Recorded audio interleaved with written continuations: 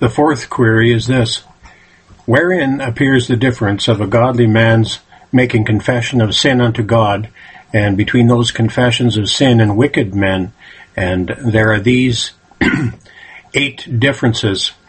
First, holy confession in godly men makes the soul to be more active and inquisitive after cure, remedy, and pardon for sin.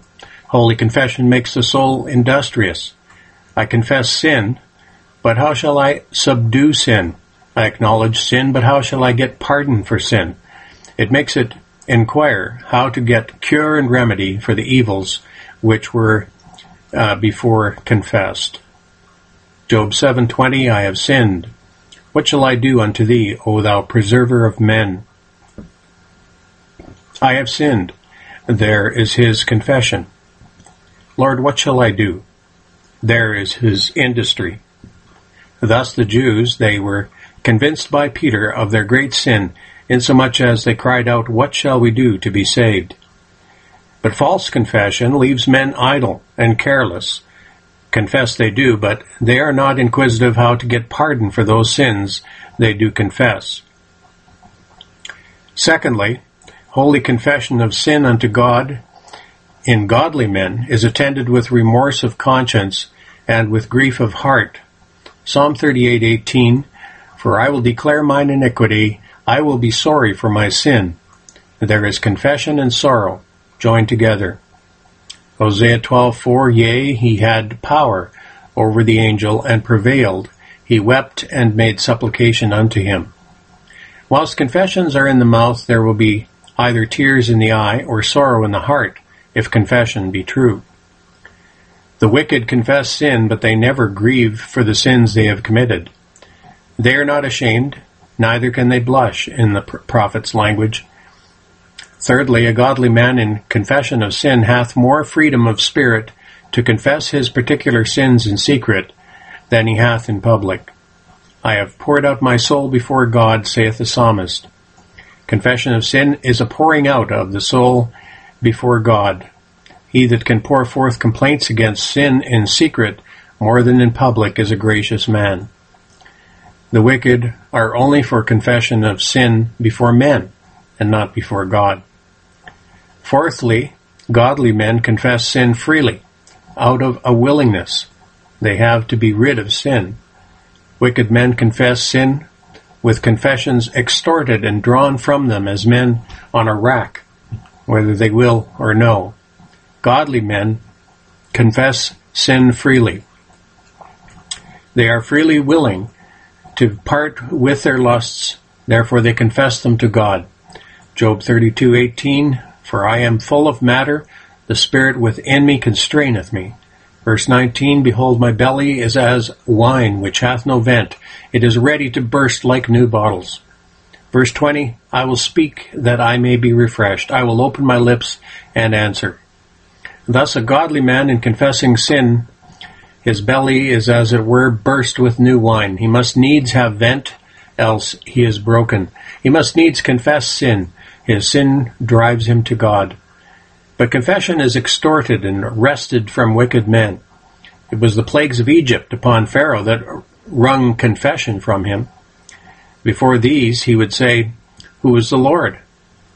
It was pangs and horror of conscience in Judas that forced him to acknowledge that he had sinned in betraying innocent blood. Mariners cast over their goods, not that they hate them, but as they are forced to do it, to escape drowning. When there is a storm and a tempest in their consciences, then men are forced to confess sin.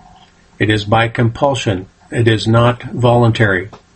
Fifthly, a godly man is conscious to confess secret and small sins, as well as gross wickedness. David confessed his pride and carnal confidence in numbering the people, as well as his adultery with Bathsheba. David confessed the cutting off of the lap of Saul's garment, as well as spilling the blood of Uriah. But hypocrites confess their gross sins, but not their small sins. Cain confessed his murder, but not his envy. Cain confessed his murder, but not his bad offering. They confessed their gross sins, but not their smaller. Pharaoh confessed his oppression of the children of Israel, but he did not confess the secret hardness of his heart. But godly men, though they have not so many gross and open evils, yet small and secret evils, pinch their consciences and troubles their spirit. Those evils which will not break a wicked man's sleep will break their hearts. What though they have not uncleanness in the flesh?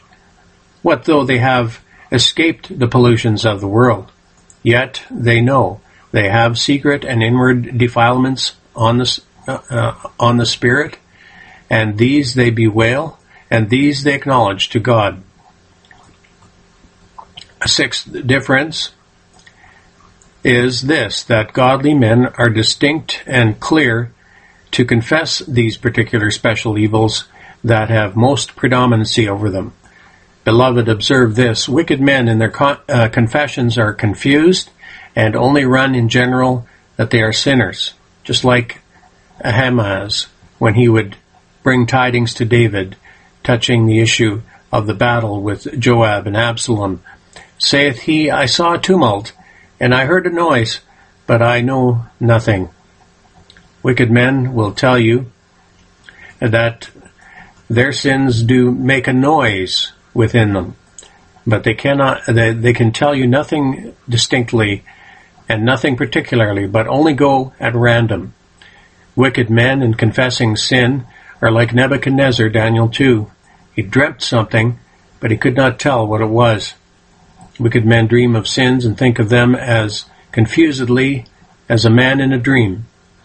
But when, how, and where, and with what aggravating circumstances they know not. They have not a distinct and clear view of their corruptions. And thus Bellarmine did show his wickedness in saying he was not wicked when he was on his deathbed. And his confessor came to him to have him confess his sin to him. Saith Bellarmine, I do not know of any sin in myself to confess. This was not the holiness of the man, but the heedlessness that he did not observe his ways. Donatus, the great ringleader of the Donatists, saith, O Lord, I have nothing that thou shouldest pardon me. Beloved, this doth arise from stupidity, that men see not sin. It doth not arise from holiness, but from heedlessness and carelessness. It is an observation that one hath on Job. Saith Job, I have sinned, and caused me to know mine iniquity, and my transgression and my sin. Whilst Job made this complaint that he had sinned, God saith, in all this Job sinned not. And that is not absolutely, but meaning comparatively. Beloved, to be free in complaints and to be full in confession of sins doth not argue that you have more sin than other men have, but it argues that you have more fight than other men have, and the less sin you have in you. Seventhly, godly men confess sin out of a sight and sense of sin as it is dishonorable to God, rather than as it is a shame and a reproach unto themselves. In Psalm 51 saith David, Against thee, thee only have I sinned. It was against Uriah that he had sinned, but against thee, thee only have I sinned, for thou wast dishonored by my sin. When the apostle speaks of repentance, he calls it repentance towards God. Acts 20:21. Testifying both to the Jews and also to the Greeks, repentance toward God and faith toward our Lord Jesus Christ. To note that where sorrow and confession of sin is true, it is more out of a sense of sin as it is against God than as it is against self. But wicked men never confess sin as it is a dishonor to God, but as it contracts a guilt and a shame on themselves. Lastly, holy confession of sin in godly men leaves a holy awe and a dread upon the heart, making them afraid to commit the sin after they have confessed it, making them afraid to come to the occasion of that sin which they have confessed. And thus you read Acts 19:18, and many that believed came and confessed and showed their deeds. Verse 19, many also of them which used curious arts brought their books together and burned them before all men, etc. He speaks of their sorcery and witchcraft. They would burn their books, that there should not be an occasion of committing again that sin which they confessed unto God. Beloved, this is holy confession. When thou shalt come to God on thy knees in secret, and there bewail a lust, and thy confession leaves a holy awe and dread on thy soul, to take heed on that sin thou hast confessed. A godly man may commit a sin which he hath confessed, but yet he retains a fear and awe upon his heart, that it shall not prevail over him in his practice. Wicked men confess sin, and they have committed, yet they are bold and adventurous to commit the same sin again which they have confessed.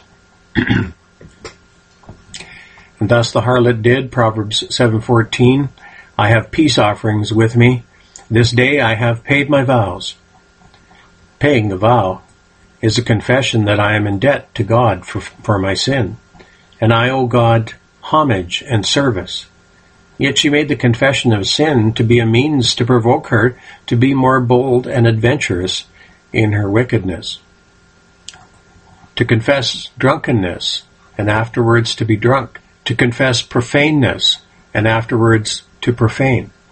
This is the bold adventurousness of wicked men. And thus Pharaoh in Exodus 9 confessed his sin, and afterwards, when the plagues were over, runs into the same sin he did confess. And this is the badge and portraiture of a wicked man. And thus I have done with this fourth particular. And now come to the use. First, by way of reproof, there are three sorts of persons in whose breasts the arrow and dart of reproof must justly stick. If so be justified persons are bound to make confession of sin unto God, then it reproves.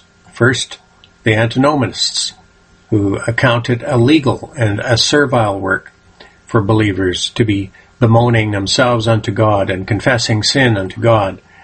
Therefore, in their prayers, when you may be cast to hear them in public, all their expressions in prayer are either extolling the majesty of God or the excellency of Christ, the glory of heaven, the riches of grace, but not a word of laying low the creature in prayer, but raptures in prayer, and the extolling of divine majesty.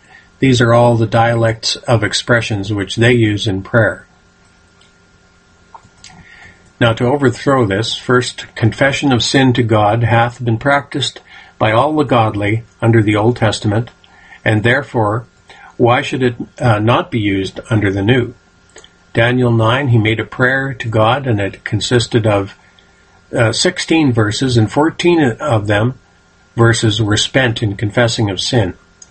And thus the godly in Nehemiah's days made a prayer to God, and the whole prayer consisted of 32 verses, and 31 of them verses were spent in confession of sin. Nehemiah 1:6, let thine ear now be attentive, and thine eyes open, that thou mayest hear the prayer of thy servant, which I pray before thee now day and night, for the children of Israel thy servants, and confess the sins of the children of Israel, which we have sinned against thee, both I and my father's house have sinned. And thus David, 2 Samuel 24:10, and David's heart smote him after that he had numbered the people. And David said unto the Lord, I have sinned greatly in that I have done. And now I beseech thee, O Lord, take away the iniquity of thy servant, for I have done very foolishly. That is one thing to confute this practice. Secondly, not only believers under the Old Testament, but also converts under the New Testament did make conscience of confessing of sin unto God. John 3:6, and were baptized of him in Jordan, confessing their sins. Acts 19:18, and many that believed came and confessed and showed their deeds. Luke 15:17, and when he came to himself, he said, How Many hired servants of my father have bread enough and to spare, and I perish with hunger. Verse 18, I will arise and go to my father, and I will say unto him, Father, I have sinned against heaven and before thee. It is an emblem of a convert, if so be a parable. In the instance of the publican that Christ declares was justified rather than the Pharisee, Luke 18:13, and the publican, standing afar off, would not lift up so much as his eyes to heaven, but smote upon his breast, saying, God be merciful to me, a sinner. Verse 14, I tell you, this man went down to his house justified rather than the other. Now, beloved, when you have instances in the Old Testament and many examples in the New, why then should we blot out so useful a part of God's worship as this, of confession to God in secret? Thirdly, God doth command confession of sin unto him. Jeremiah 3:12, Go and proclaim these words towards the north, and say, Return, thou backsliding Israel, saith the Lord, and I will not cause mine anger to fall upon you. For I am merciful, saith the Lord, and I will not keep anger forever. Only acknowledge thine iniquity, that thou hast transgressed against the Lord thy God, etc. Fourthly, God, both in the Old Testament and in the New, hath annexed many gracious promises to a sincere confession of sin unto him. In the Old Testament, Leviticus 26:40, If they shall confess their iniquity, and the iniquity of their fathers, with their trespass, which they trespassed against me, and that also they have walked contrary to me. Verse 41, And that I also have walked contrary unto them, and have brought them into the land of their enemies. If then their uncircumcised hearts be humbled, and they then accept of the punishment of their iniquity, then will I remember my covenant with Jacob, etc. If they confess their iniquity, I will remember them.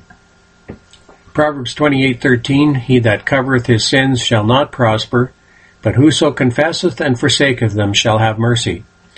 Job 33:27, He looketh upon men, and if any say, I have sinned and perverted that which is right, and it profited me not, etc.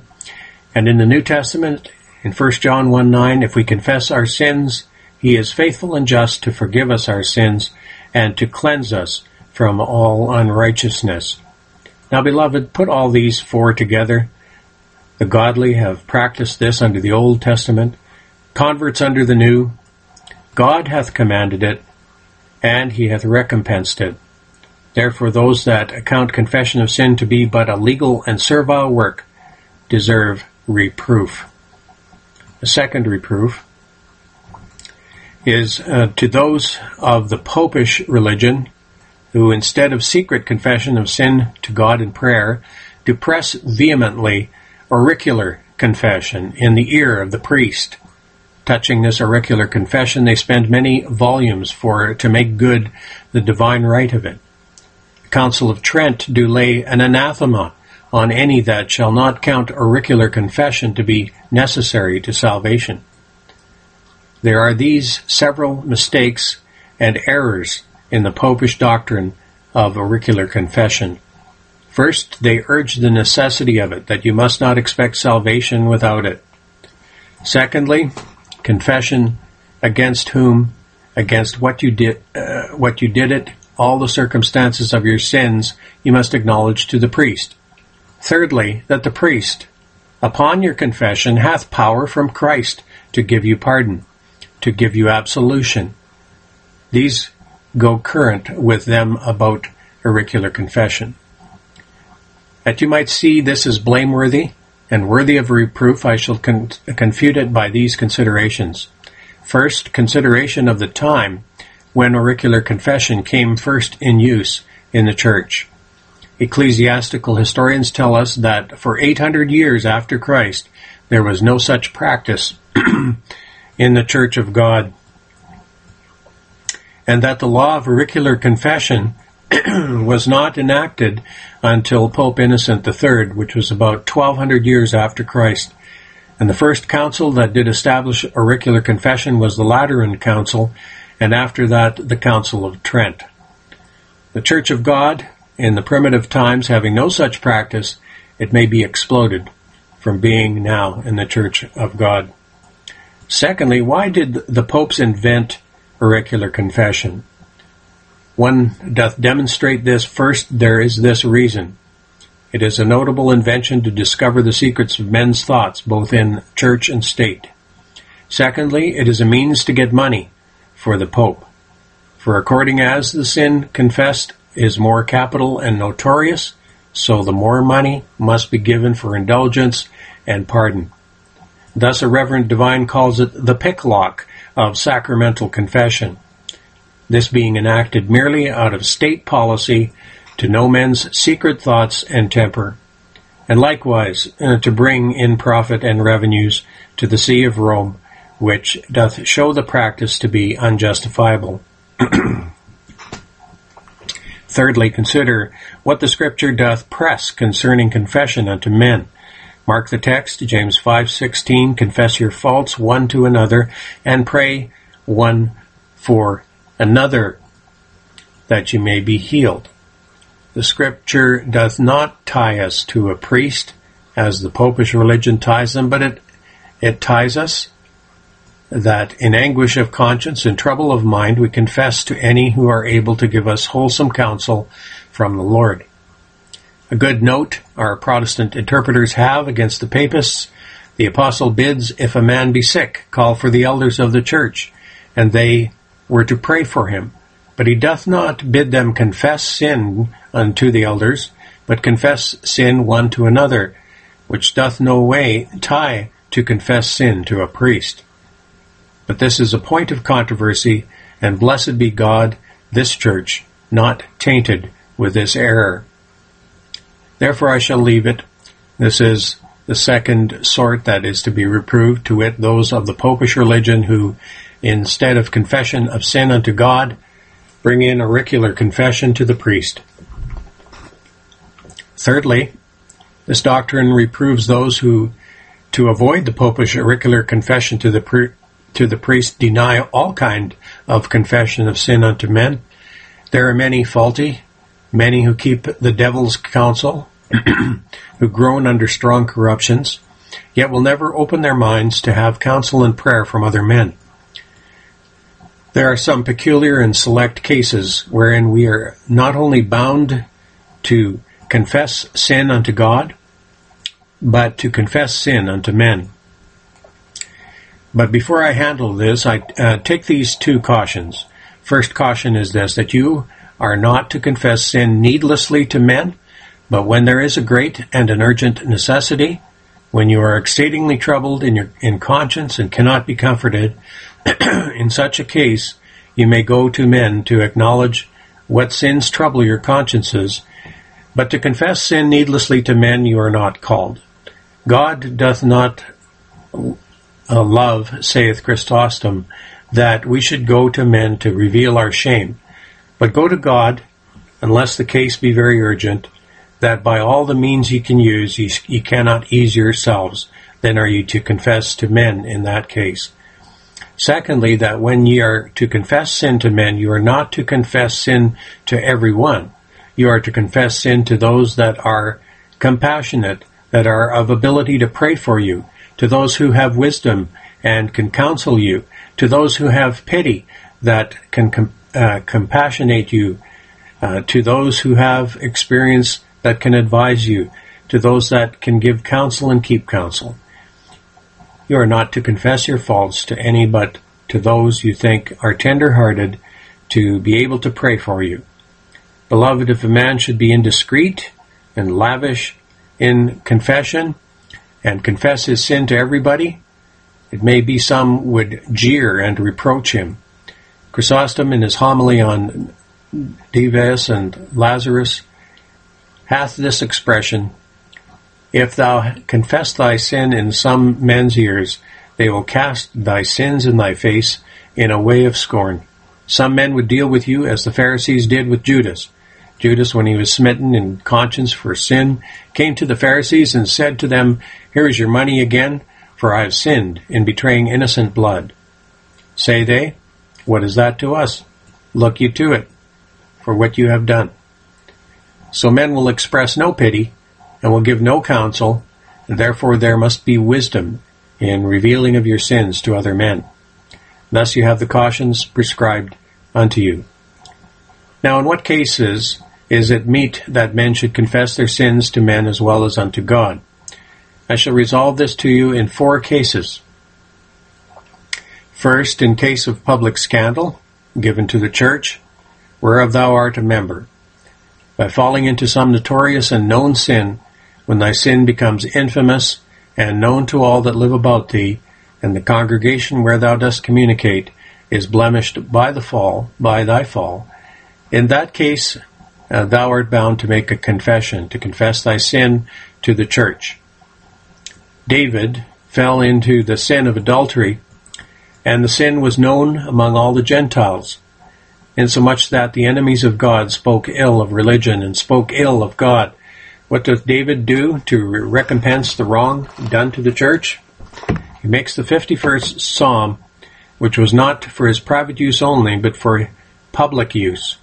Mark the title which he doth give it, to the chief musician, a psalm of David, when Nathan the prophet came unto him after he had gone in to Bathsheba.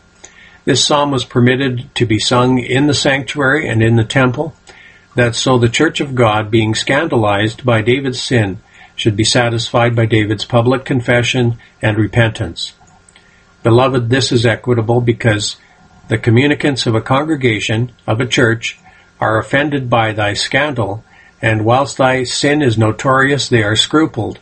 Therefore there must be a public repentance. And besides, public scandal given by any member of the church may bring God's wrath on the congregation if the offender doth not confess his sin. Joshua 22:20, did not Achan, the son of Zerah, commit a trespass in the accursed thing, and wrath fell on all the congregation of Israel. And that man perished not alone in his iniquity. Achan sinned alone, but he did not perish alone. The wrath of God fell upon all the congregation. Therefore, for the good of the congregation and church whereof thou art a member, if thy sin becomes notorious and known, thou art bound to confess it. Not that every private sin must be confessed to the church, but in case of public scandal, thou art then to compensate to the congregation to manifest thy confession.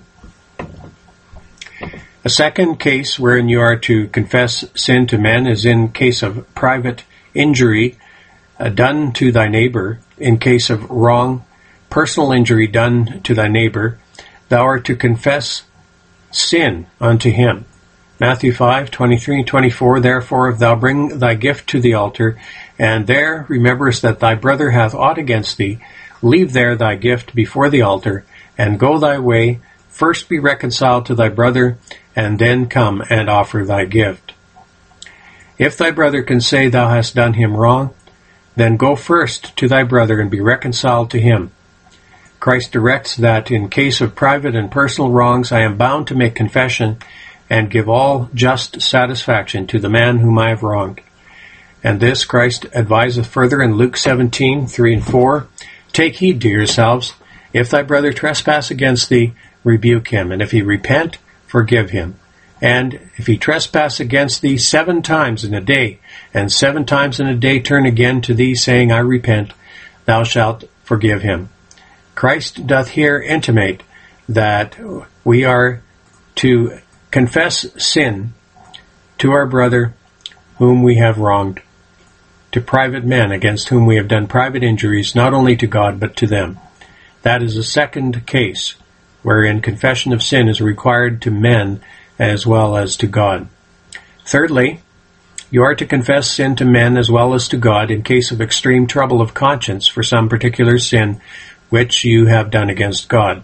When conscience flies in thy face, thou canst neither eat nor drink nor sleep nor be quiet. Thy conscience doth so pursue thee with terror. If thou canst not by any help of thine own get a quiet and a calm conscience, in such a case thou mayst go to a godly and experienced friend, make thy own choice, to reveal thy case. This is the intent of the Apostles' expression, James 5:16, confess your faults one to another, and pray one for another that ye may be healed. That is, when you are in extreme anguish and perplexity of conscience, thou art troubled for sin, then confess thy sin to other men and desire them to pray for thee. And in confessing to men, you are not to confess all your sins, but only that particular sin that most troubles conscience. When you go to a physician, you will discover no more to him than where the sore lies. You are to confess no more to men than that particular evil that conscience troubles you most for. The fourth and last case is this, to confess sin to those that have been companions and co-partners with you in sin. In that case, you are to go to men to confess sin as well as to God. There are some interpreters that do expound that place in James 5:16, confess your faults one to another. That is, those that have been partners together in sin, they should go one to another to confess their sins. If you have been a drunkard, go to thy companion and tell him thy conscience smiteth thee for thy sin. You that have been unclean together, if God hath troubled thy conscience for thy uncleanness, why go to thy partner and in sin and tell her God hath troubled thy conscience for thy lust. And it may be, this may awaken her conscience too. I remember what I have read of Austin when God hath converted him from frolic, ruffian-like companions. He went to his companions and told them, Sirs, I have often been drunken with you. I have been unchaste with you. I have been as bad as you, nay, worse than you. Therefore, I beseech you, leave your wickedness. And it did grieve him that a woman with whom he had been unclean died before he was converted, so that he did never tell her how his conscience smote him for his uncleanness. Eusebius relates that John the Evangelist, riding a journey, was met by a company of thieves, amongst whom was a young man, their captain, whom John did convert. And the story saith that this young man, now converted by John's wholesome counsel, went to all his fellow thieves and advised them in the name of Jesus Christ that they would not walk in that way of wickedness. He was troubled in conscience, and therefore gave them earnest counsel that as they loved their souls, they would not walk in that way of wickedness. And by that means, many of these great robbers became great converts. In like manner, do ye to those that know of your drunkenness, of your adultery, etc. Confess your sins. As Demosthenes said to the harlot, I am not the same man I was. And it may be that so their consciences may be awakened, and they startled for it, and bethink themselves of their wicked courses, and God may work a change in them as he hath done in you. There is one use more of this point, and that is for lamentation, to humble you in the presence of God, that seeing God calls you to confess sin to him, you have so many palpable and manifest defects in secret confessing of your sins to God. Now, beloved, there are 10 usual defects to which not only the wicked but the godly are liable in their confession of sins to God. The first defect in confession of sin unto God is this, that when men come to confess sin to God, they have such a barrenness and confusion on their spirits, they cannot call to remembrance their particular sins to confess them. Hildesheim hath a good note descanting on them words in 1 John 1:8. If we say that we have no sin, we deceive ourselves, and the truth is not in us. And saith he, if we say that we have no sin, there is no man so gross to say that he hath no sin, for his own practice will belie his tongue. But it is when we come to God, we do as in effect say so. When we do not know what sin to confess to God, we are so confused and heedless in observing our own ways, that we do not know what to confess in prayer unto God, and that the apostle condemns. This was the fault of Bellarmine. When his confessor came unto him, Bellarmine did protest unto him that he did not know one sin that he was guilty of to confess unto the priest. This was heedlessness in him, for if he had observed his own ways, he would have found sins enough to have confessed. Many are heedless, that they do not take notice of their own evils. Beloved, this is a common and an ordinary defect. There are many, when they come to prayer, though they have manifold sins in them, yet they are so confused, so indistinct in the knowledge of their own ways, that they have only general confessions. Lord, we have sinned. Lord, we have done evil in thy sight, but cannot call to mind any particular sin that they have done. Was it never thus with you, that ye did not know what to bewail to God, and what to lament of in his presence? This is a defect that godly men are often plunged into. A second defect in the confession of sin to God is this: when men in prayer do confess many sins to God, yet do leave out their master and predominant sins. Many men are large in confession, yet do leave out their master sins. Moses, though a good man, yet was faulty in this regard. God commanded him to go to Egypt to deliver his people. But, saith Moses, I am not eloquent. I am of a slow speech. He did complain of a natural defect, but he did not complain of a spiritual defect. God did answer all his pleas in Exodus 4:19. And the Lord said unto Moses in Midian, Go, return unto Egypt, for all the men are dead which sought thy life. Verse 20, And Moses took his wife and his sons and set them upon an ass, and he returned to the land of Egypt. So that here God put his finger upon the sore. Moses complained of the people's incredulity of his own natural infirmity, but Moses did not complain of his slavish fear, that if he should go to Egypt there were men that would kill him, till God did assure Moses that those men that sought to kill him were dead. Moses would not go. Here a good man would not confess his slavish fear, that he did fear death, therefore he would not go on God's command.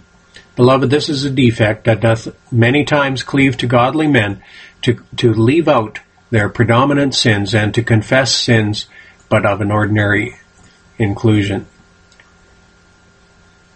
A third defect in confession of sin to God is this: to have the heart to hanker after the committing of those sins you do confess.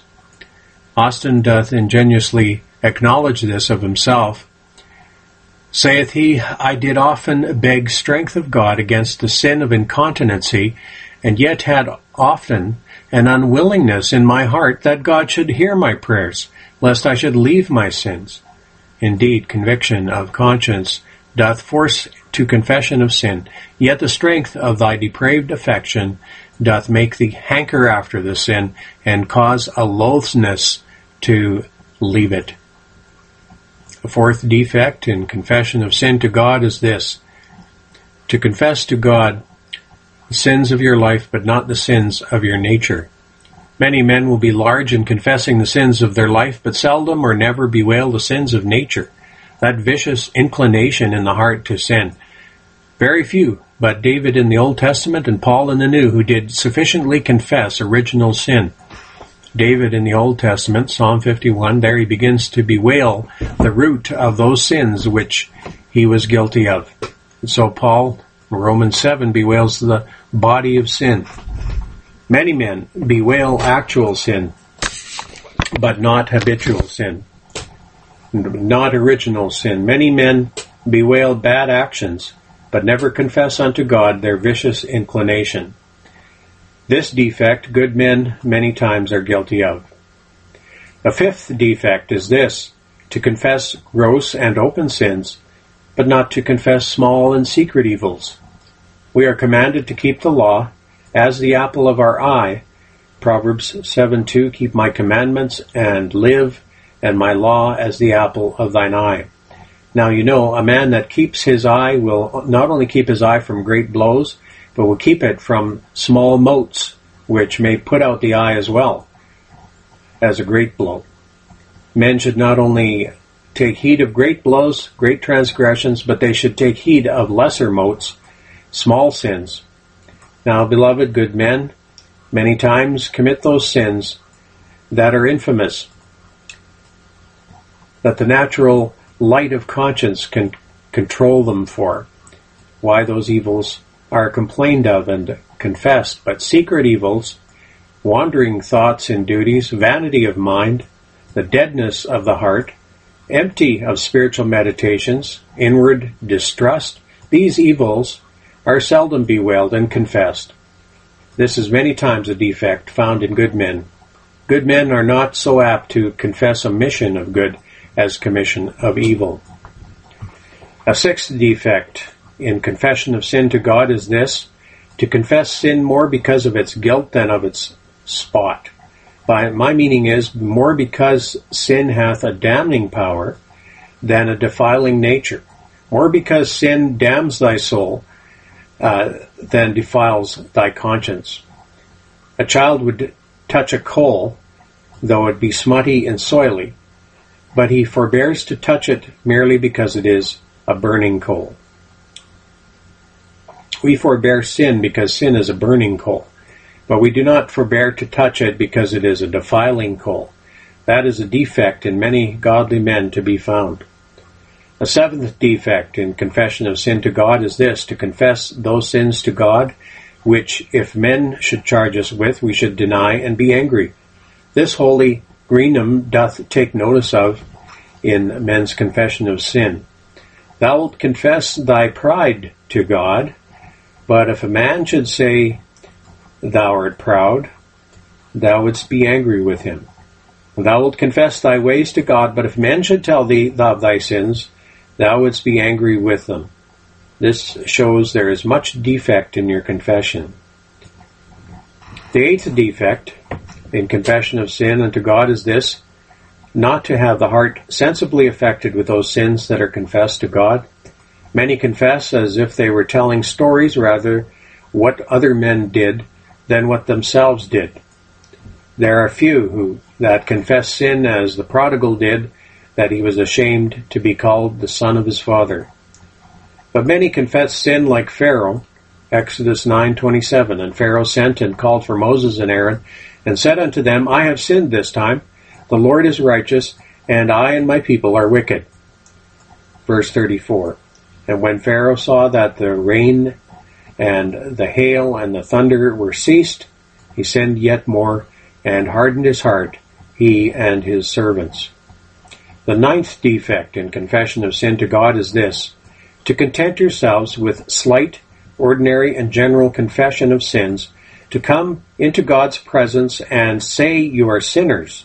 This is a fault which Christians many times are guilty of. Many men rest contented with a confused and a general confession of sin when they do not come to any distinct view of their particular sins.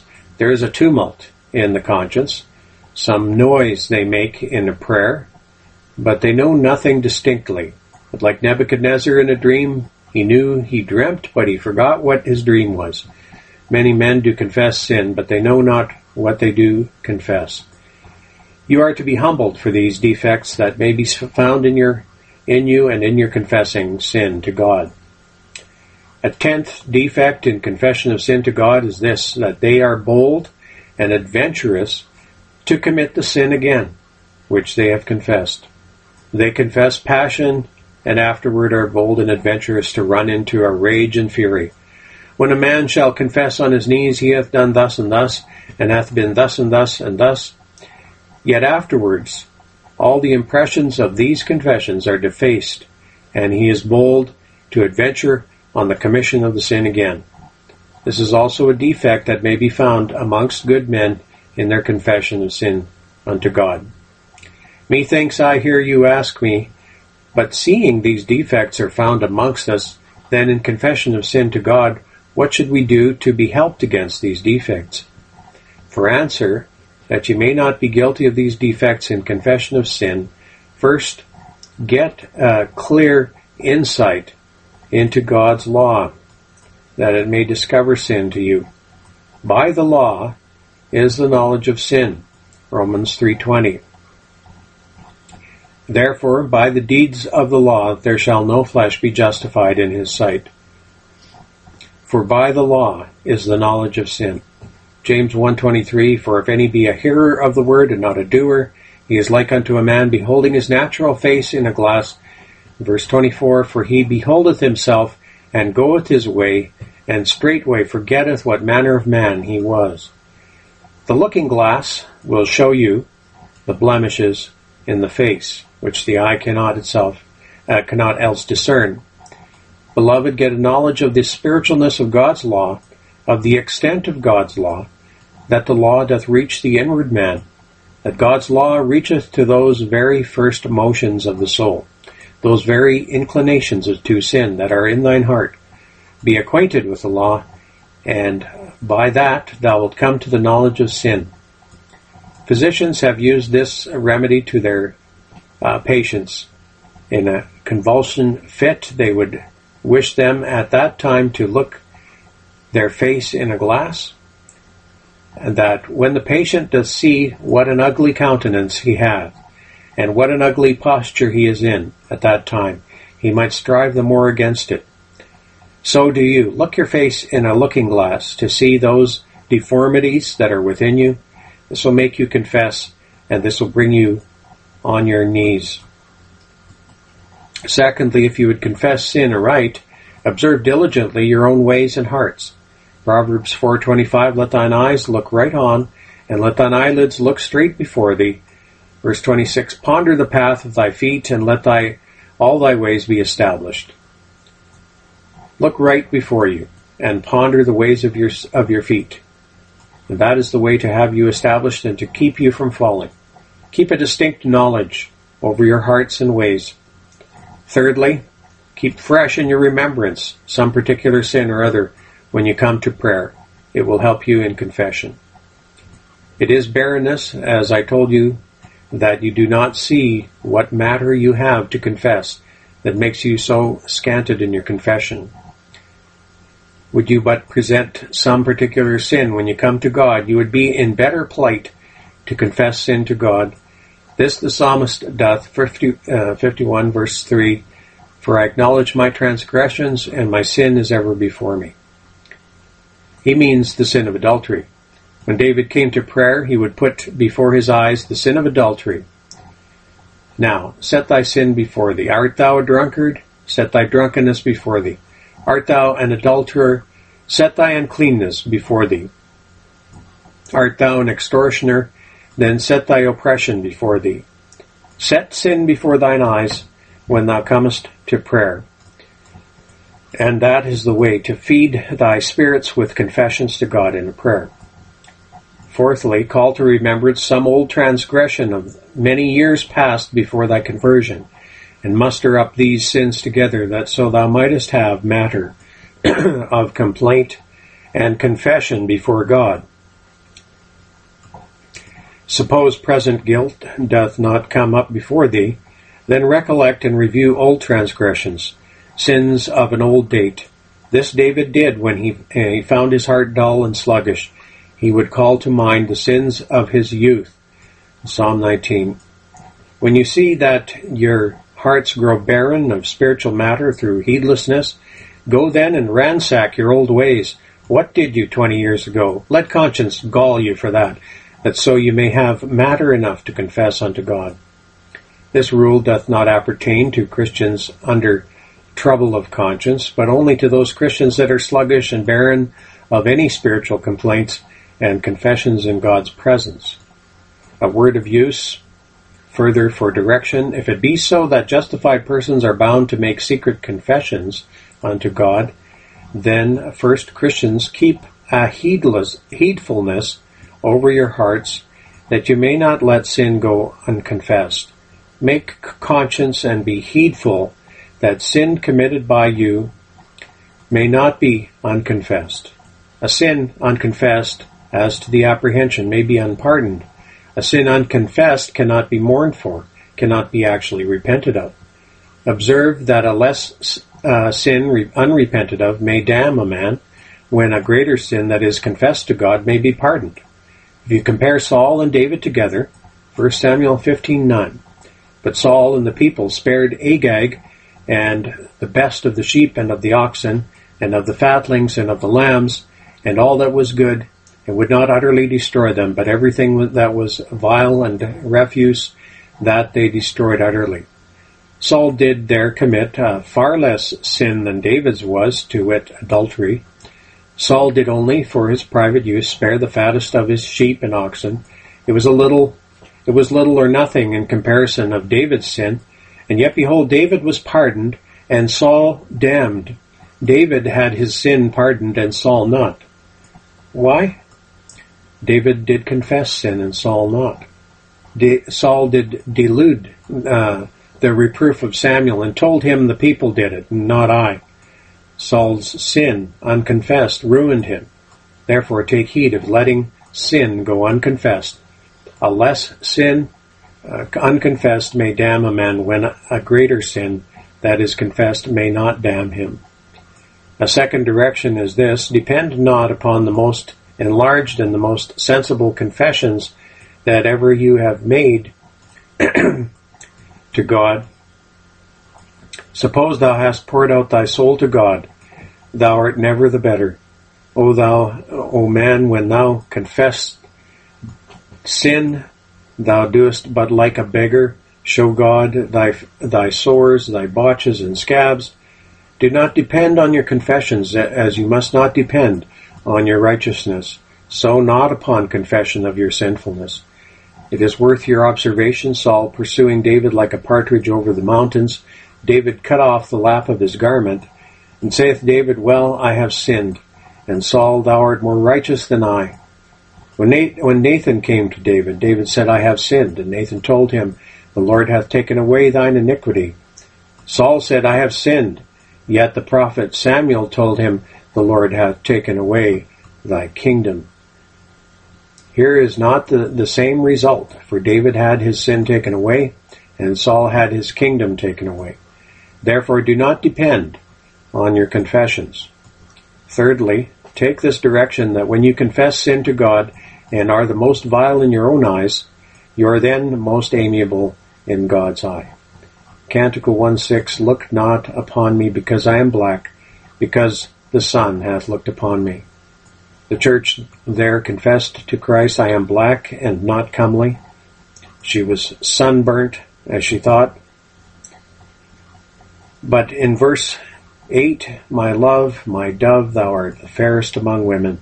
Christ looked on her as the fairest among women. So likewise in Canticle 2:14, O my dove that art in the clefts of the rock, in the secret places of the stairs, let me see thy countenance, let me hear thy voice, for sweet is thy voice, and thy countenance is comely. When the poor dove, the church, lay in a hole under the stairs, bewailing and mourning like a dove for her sinfulness, O, saith Christ to her, let me see thy face, and let me hear thy voice. Christ doth love to hear the moan-makings of his people. Jeremiah 31:18, I have surely heard Ephraim bemoaning himself thus, Thou hast chastised me, and I was chastised, as a bullock unaccustomed to the yoke. Turn thou me, and I shall be turned. Thou art the Lord my God. It is worth your notice, Job, when he was afflicted by God and having botches and boils all over his body, it is said Job made his complaint to God, chapter 7, verse 20. I have sinned. What shall I do unto thee, O thou preserver of men? I have sinned, saith Job, but what doth God say of Job? In all this, Job sinned not. Job 1:22. In all this, Job sinned not, nor charged God foolishly. It was not spoken absolutely, he sinned not, but the meaning is, he sinned not so far, not so as other men sinned. The more you bewail, condole, and confess sin to God, and are by reason thereof vile in your own eyes, the more amiable you are in God's eyes.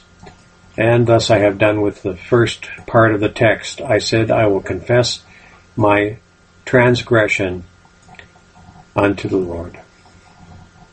Still Waters Revival Books is now located at PuritanDownloads.com. It's your worldwide online Reformation home for the very best in free and discounted classic and contemporary, Puritan and Reformed books, MP3s, and videos.